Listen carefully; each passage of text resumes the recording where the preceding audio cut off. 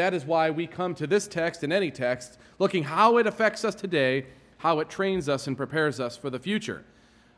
So the context here with the first 11 verses really fall into a larger section of the first 14 verses. For time's sake, I've decided to look at these first 11 verses, then look at 12 and 13 next week, and then verse 14 the following week. I believe verses 1 through 14 are one thought. Hear now God's word, Hebrews 4, 1 through 11. Therefore, while the promise of entering his rest still stands, let us fear lest any of you should seem to have failed to reach it. For good news came to us just as to them, but the message they heard did not benefit them because they were not united by faith with those who listened. For we who have believed enter that rest, as he has said, as I swore in my wrath, they shall not enter my rest, although his works were finished from the foundation of the world. For he has somewhere spoken of the seventh day in this way, and God rested on the seventh day from all his works. And again, in this passage he said, they shall not enter my rest. Since therefore it remains for some to enter it, and those who formerly received the good news failed to enter because of disobedience, again he appoints a certain day, today, saying through David so long afterward, in the words already quoted, today if you hear his voice, do not harden your hearts. For if Joshua had given them rest, God would not have spoken of another day later on. So then, there remains a Sabbath rest for the people of God. For whoever has entered God's rest has also rested from his works as God did from his. Let us therefore strive to enter that rest, so that no one may fall by the same sort of disobedience. Let's pray together. Father, as the 43rd Psalm says so beautifully, send out your light and your truth. Let them lead us. Let them bring us to your holy hill and to your dwelling. We pray this in the name of Christ our Savior. Amen. This passage is about a rest that only God can give. It's about a supernatural rest. Ultimately, it is about eternal rest. It is about heaven. And let us understand that the temporal manifestations of rest that we enjoy as the people of God are all precursors or prefigurements of the ultimate rest we will have in eternity with Christ. So what we do on earth as a prefigurement is very important towards preparing us to eternity. Eternal worship, eternal service to God. In fact, think of just the sacraments, for instance. What we partake of is a prefigurement of the wedding supper that we will be part of in heaven. What we do now, brothers and sisters, bottom line, matters for eternity. We don't just get through this life so we get on to the better life. We enter rest when we enter relationship with Christ, who is our rest. We rest in Christ, and he gives us rest from all our strivings on this earth. So what you do now matters. I was thinking of our graduates, and I won't say which subjects, but when I graduated, I remember, or maybe years went on as I went through college and graduate school, I remember back at some of the subjects that I sat under, and I can't honestly tell you what they did for me. I'm not going to say which subjects because I don't want to discourage the younger folks who are still studying things like math and other things like that. But the point being is there are some things that you do in life, and it's important to go through them, and it's not always quantifiable as to how it's going to help in the future. As a whole, there's nothing in life that's like that as it relates to heaven. It all has eternal significance. It may be wasting something for eternal significance, but it all has ramifications for the future.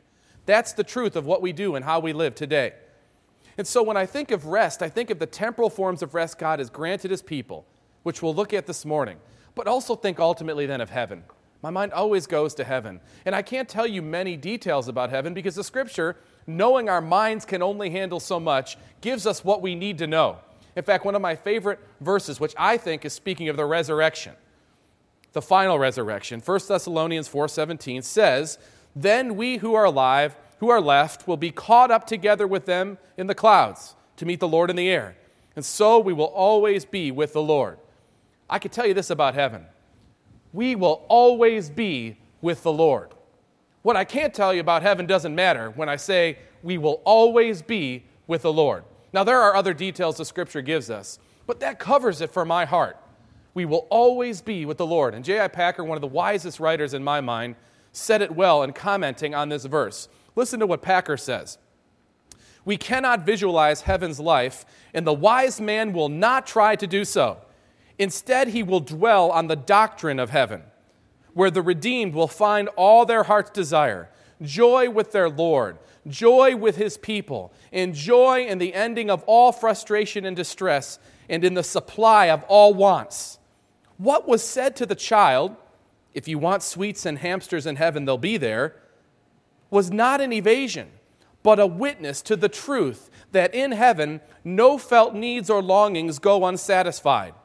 What our wants will actually be, however, we hardly know, except the first and foremost. We shall want to be always with the Lord. What shall we do in heaven? Not lounge around, but worship, work, think, and communicate, enjoying activity, beauty, people, and God. First and foremost, however, we shall see and love Jesus, our Savior, Master, and friend. Heaven forms the bookends of this passage, eternal rest. In the middle is all that temporal rest that God has blessed us with now that we are to strive to enter into. God continues to promise rest for his people. Will you enter this rest? I want us to consider the passage in two sections. The first section being the longer of the two. The promise of rest for God's people continuing.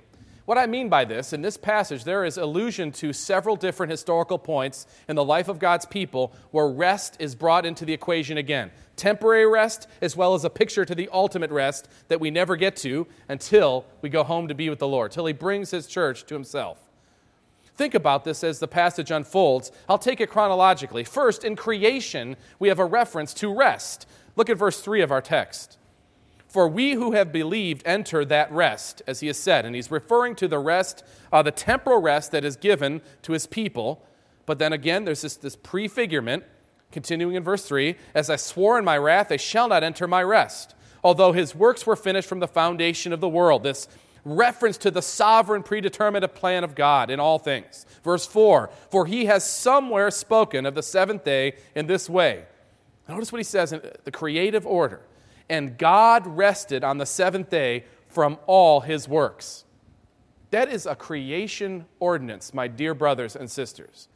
That is not something that is only found in the Ten Commandments. And if that were enough, it would be enough. But for a moment, let's take the erroneous position that the Ten Commandments don't apply to the church today. That's a hideous position, but for a moment, let's consider that. It's still a creation ordinance. Marriage, work, and rest are creative ordinances. Why is this important? It's your divine design. God made you for these things. In particular, the work and rest construct, that it permeates humanity. To be human is to work and to rest. This is pre-fall that this is given. So the creation Sabbath rest giving to us is a gift from God to recharge us. Now, you don't have to change the oil in your car every 3,000 to 5,000 miles. In fact, if you've got a newer car, go 20,000 miles without changing it. Your car will probably work, but your motor will blow soon thereafter. You name the maintenance we are supposed to do in temporary ways, whether it's change the belt on your vacuum cleaner, whether it's recharging batteries that need your phone. You can go longer than what the manufacturer says. Go ahead and do it. It'll probably work. But it won't work well, and it won't work long. The creation Sabbath gift is for you to operate at your optimum capacity. And I promise you that if you're not honoring that, you are not working at your optimum capacity. And you will not last long. That's a creation ordinance. You may be really, really optimum now in your mind, but that will go away as you wear out. Rest is constantly built in to humanity's very fabric. We see that in this reference to the seventh day of rest. God's description of the creation is for us in particular, among other things, for us to see how he wants us to behave. Did God need to rest? No, he needed to show us how we were made. Manufacturer's directions.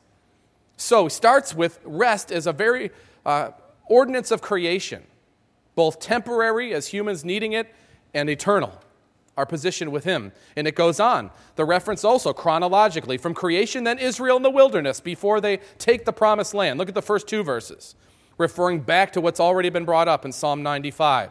Verse 1, therefore, while the promise of entering his rest still stands, let us fear lest any of you should seem to have failed to reach it. For good news came to us as to them. But the message they heard did not benefit them because they were not united by faith with those who listen. For we who have believed enter that rest. As he has said, as I swore in my wrath, they shall not enter my rest. There's a mixing of this reference to the temporary rest that we're given as believers, but the future rest, that we enter into temporal rest with Christ and will eternally experience that rest. Israel in particular wrestled and strived against God by disobeying them on their way to receiving the promised land. So God in judgment said, this unbelieving generation will not rest in that land. Your memory will always be striving with the Egyptians, striving with other nations, working for your food, having those things that will be given in the land of milk and honey. You will not experience, you will not rest. That generation would be wiped out essentially, funeral after funeral, till finally a believing generation enters the promised land and has temporal rest, a picture to future eternal rest. And please notice the unity of this message, this promise of rest for God's people of all time. Very specifically in verse 2, for good news came to us just as to them. It's always a foregone conclusion in the writer of the book of Hebrews' mind that the church is one church.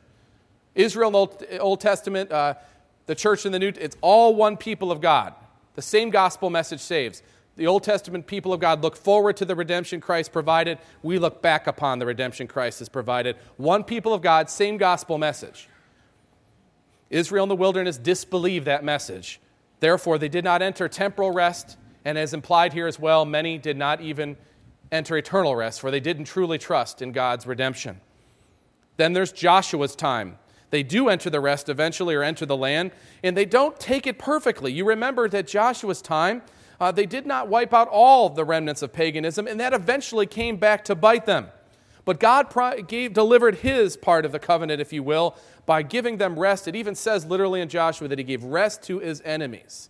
So for this first time, there's no war, there's no slavery, there's actually rest in a land that has provision for them, and they rested for a time. Verse 8, for if Joshua had given them rest, God would not have spoken of another day later on. But wait a minute, I just said there's a rest. Joshua says there's rest. Yes, there's a prefigurement of the ultimate rest, and there's an experience of a break, you might say, but they do not receive the ultimate rest that will come.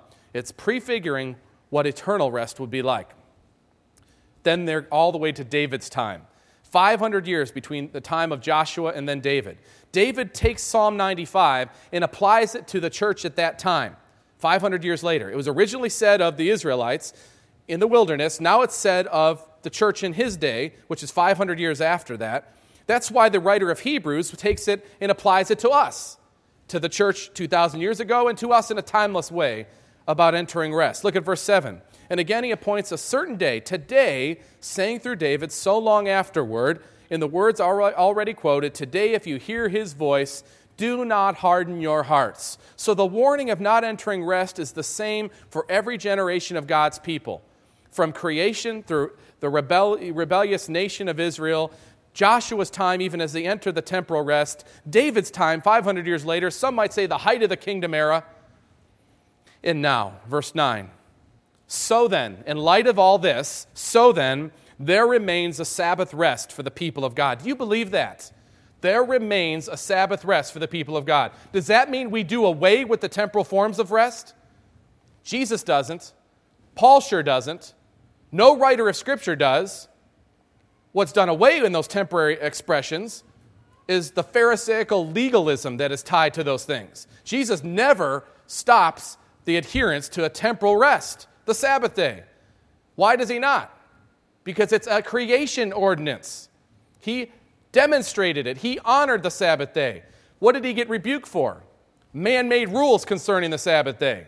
Not for keeping the Sabbath as God would have him, as God had given to him as a gift. So then, there remains a Sabbath rest for the people of God, both temporary and the eternal rest that we will experience. For whoever has entered God's rest has also rested from his works as God did from his.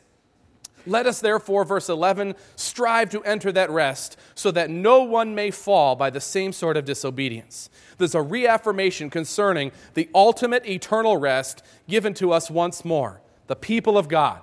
And remember, there's always value in the temporary for what will be eternal, because it is eternal. You're eternal beings. What you do now matters. It counts. I'd like us to pause for a moment to consider the misconception surrounding this word rest in our day. Rest, my brothers and sisters, is not laziness. It is not idleness. It is not a heavenly hammock where we sit for eternity having someone bring us lemonade. That's not rest. We experience rest in a fallen way because the work we do is hard because of sin. Work by its divine design is not hard pre-fall. Now it's different for us. We strive. There's some satisfaction, but it's never done. It's never complete. We don't keep the earth like we ought to. We don't keep our households like we ought to. So there's a striving, a frustration with today's work. But that won't be the case when we're relieved of this fallenness. So it's not about just laying around, which may seem like rest to us today. It's the Bible's meaning for rest. What is rest, biblically speaking? Literally, the word that we get Sabbath from means to be free from worry or anxiety or connection to something that has a hold on us. It means literally to be settled, to be secure, to have something to lean on, to cease from striving. It's tranquility, it's peace. Rest is not idleness, it's not laziness, it's not complete inactivity. Well, consider this then. What are the different forms of rest we see in Scripture to put them all together? This text is complicated in how it weaves in and out. Simply, let's just quantify them. 1, rest from our strife with God. That's the number one rest we're given. We no longer are at war with God. We are given peace. The dividing wall of separation between us and the Father is removed by Christ's blood. So we have rest with God. Rest in Christ. Rest with the war that goes on between us and God. The shed blood of Christ does this. That's the number one level of rest described in Scripture. Then there is the creation ordinance and the command. The Sabbath day, to keep it holy. It's something that's true about the part and parcel of our fabric, and it's also a vivid expression of the righteousness of God given to us in codified form in the Ten Commandments, which are as applicable today as they ever were. So we have the Sabbath day.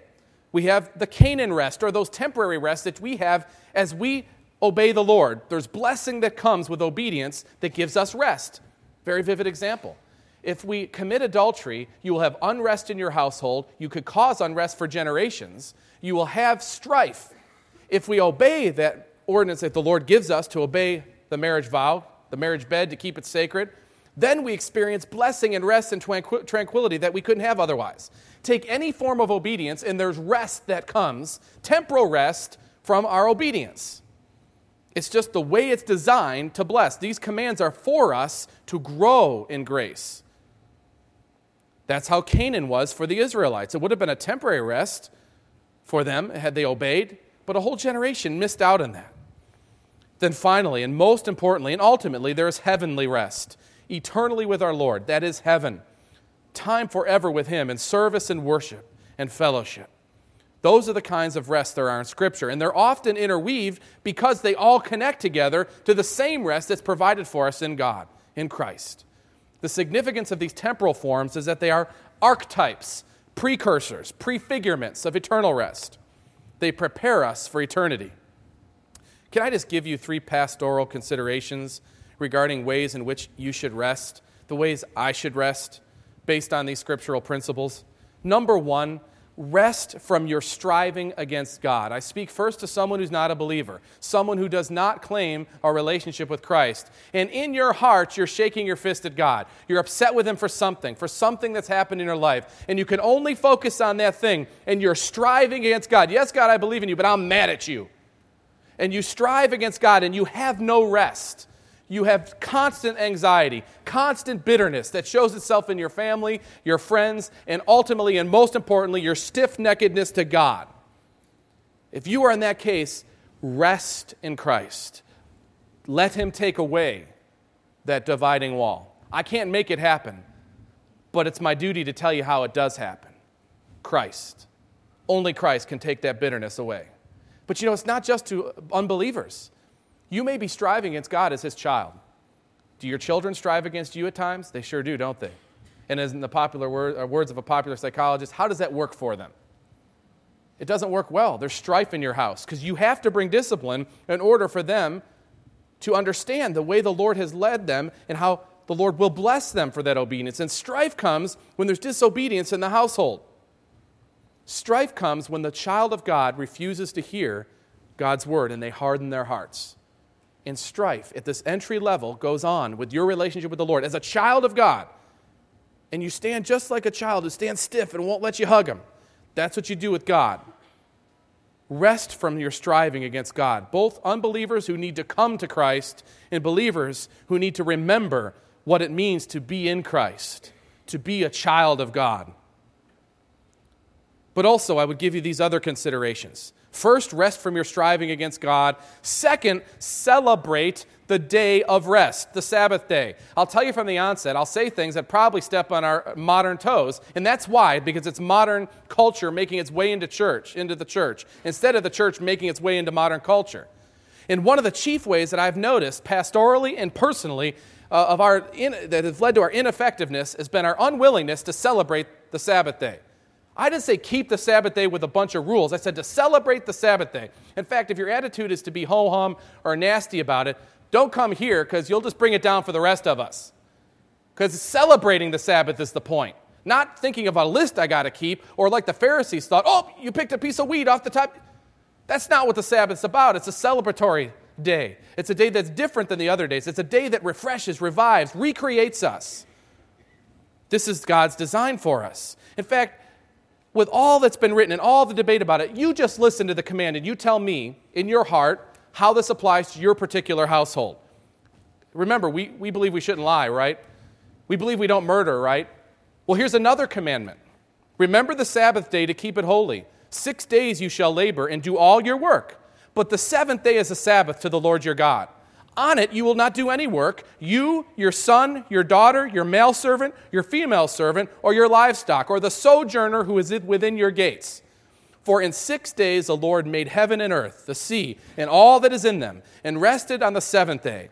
Therefore the Lord blessed the Sabbath day and made it holy. I think one of the big reasons why people are so earthly minded in the church is their disregard for the Lord's day, the day that's been given to us, to revive us.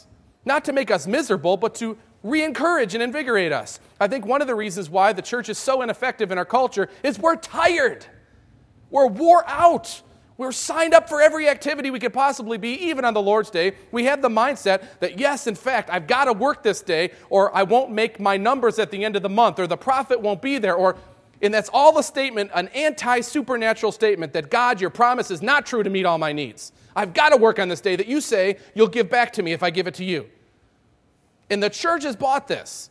And to get ahead with our cell phones, our laptops, and our constant nonstop work, we do it on the Lord's Day too.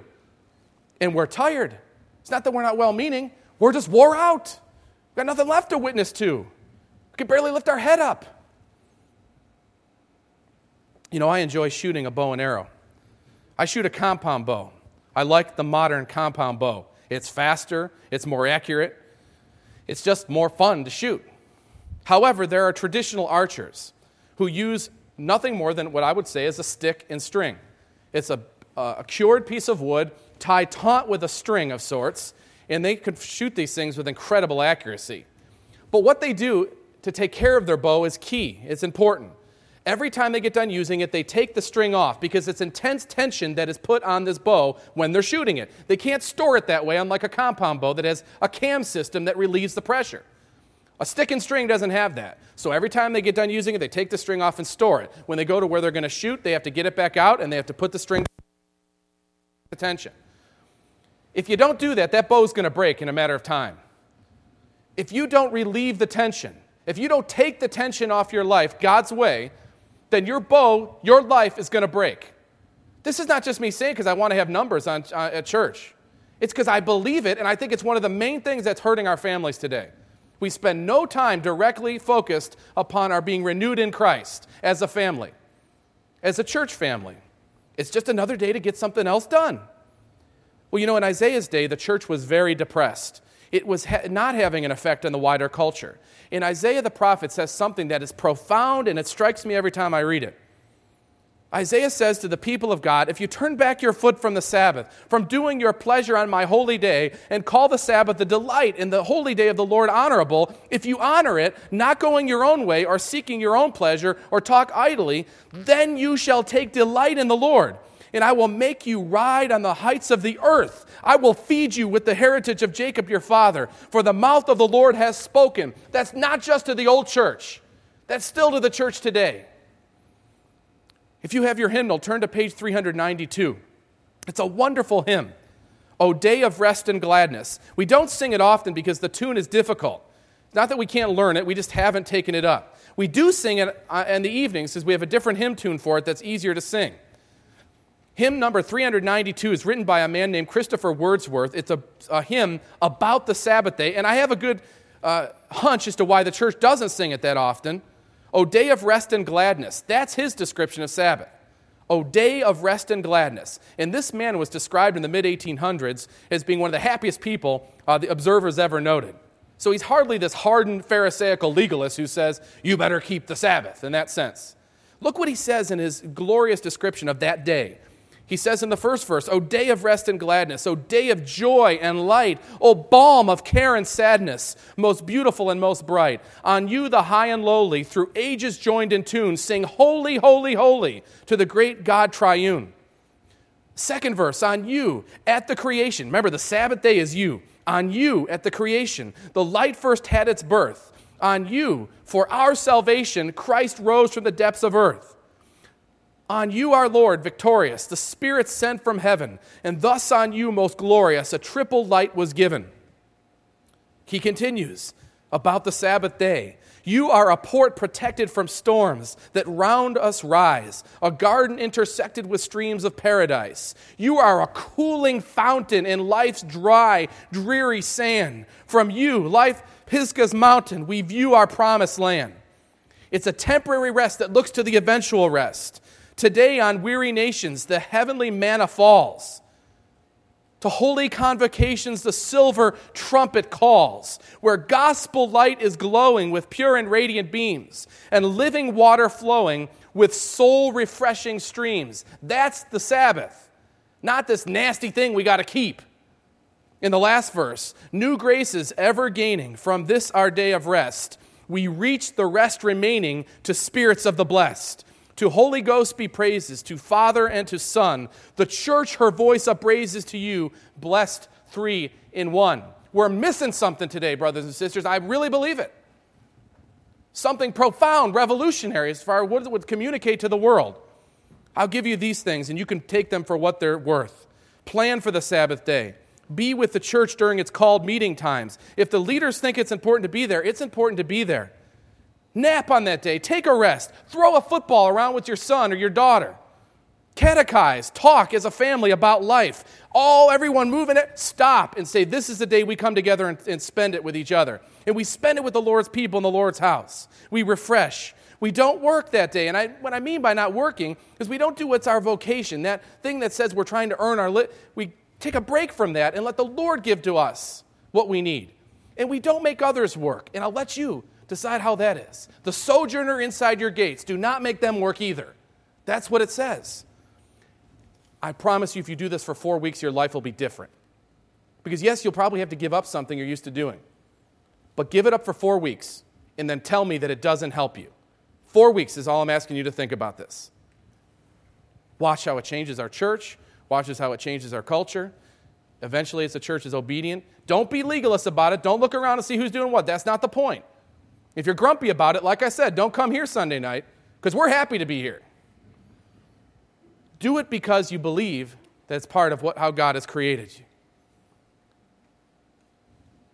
I would also say to you, based on these different ways in which we should rest from our striving against God, celebrate the day of rest, but also live in light of the future rest that you will have in Christ for eternity. What you do now matters, so think in those terms for eternity. In fact, one of the most profound things C.S. Lewis ever said in Mere Christianity, a wonderful book, is probably not quoted that often, but it's one of my favorite statements. He says, if you read history, you will find that the Christians who did the most for the present world were just those who thought the most of the next. It is since Christians have largely ceased to think of the other world that they have become so ineffective in this. That's the late 1950s when he wrote that. See what he's saying? We're not heavenly minded anymore. And I don't mean be so heavenly minded that you're no earthly good. I don't mean that. I mean, look to the eternal rest we're going to have, and it makes you strive all the harder now for him. The second portion of this text, besides the first, which is the temporal and the eternal focus on rest, but also strive to enter that rest, is the command that we have, or the imperative we have in the text.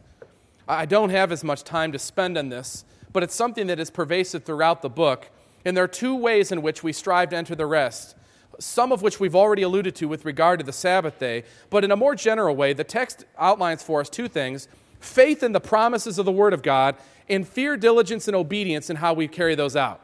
For faith in the Word of God, see in verse 1, therefore while the promise of entering his rest still stands. So that's a promise from God. That's God's word to us. We can trust that. So we start by trusting and believing in God's promises. That's the beginning of all of it. It's the beginning of the first level of rest. Faith in God's promises as revealed in his word.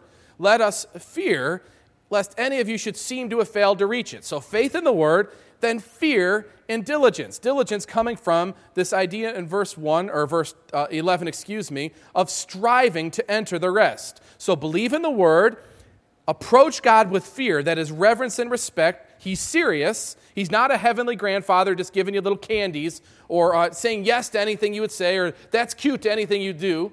He's God.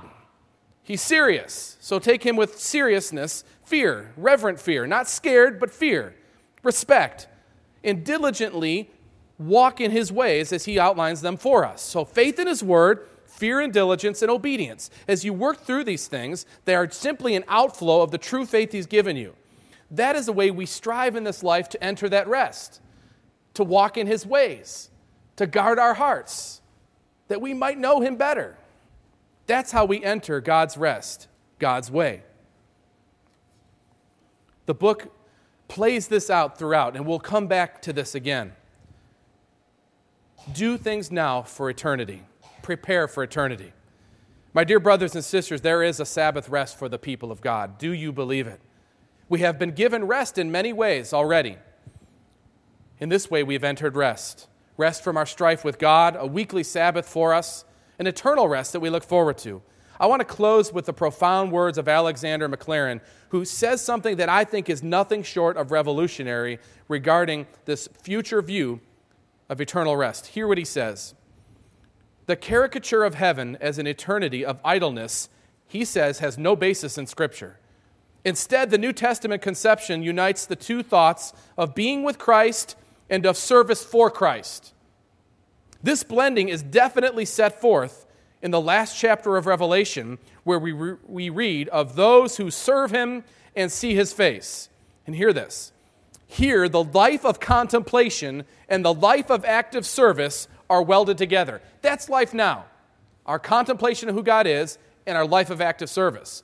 But it's encumbered by our fallenness. Heaven will perfectly have this blended. Here, the life of contemplation, the life of action, of active service are welded together as being not only compatible, but absolutely necessary for completeness. But remember that if there is to be service there, the exercising ground is where? Here. I do not know what we are in this world, for unless it is to be apprentices for heaven. Life on earth is a bewilderment unless we are being trained here for a nobler work which lies beyond the grave. That, my brothers and sisters, is how you're different from everyone else on earth. You don't think it stops here. You're not a slave to here. You live now for there, which is forever. There is a Sabbath rest for the people of God. Will you enter? Let us pray. Father, help us not to be so bound to the temporary that we cannot see your eternal order. Lord, I pray for my brothers and sisters. I pray for myself. Lord, we are inconsistent people. None of us claims any amount of perfection. We know you don't love us more just because we do thus and so. But Lord, we do want to honor you, and we see what you've given to us. I pray, Lord, that you would help us to be obedient out of a true heart bent towards you and your will. I pray, Lord, that you would bless my brothers and sisters here gathered. Pray that you'd keep them. I pray that you would shine your face upon them. Give them rest. We pray this in Jesus' name. Amen. We look to our Lord and our King to lead us in this striving for rest, if you will. Let's turn to 580. Stand together and respond, singing verse 1 and verse 2 of Lead On, O King Eternal.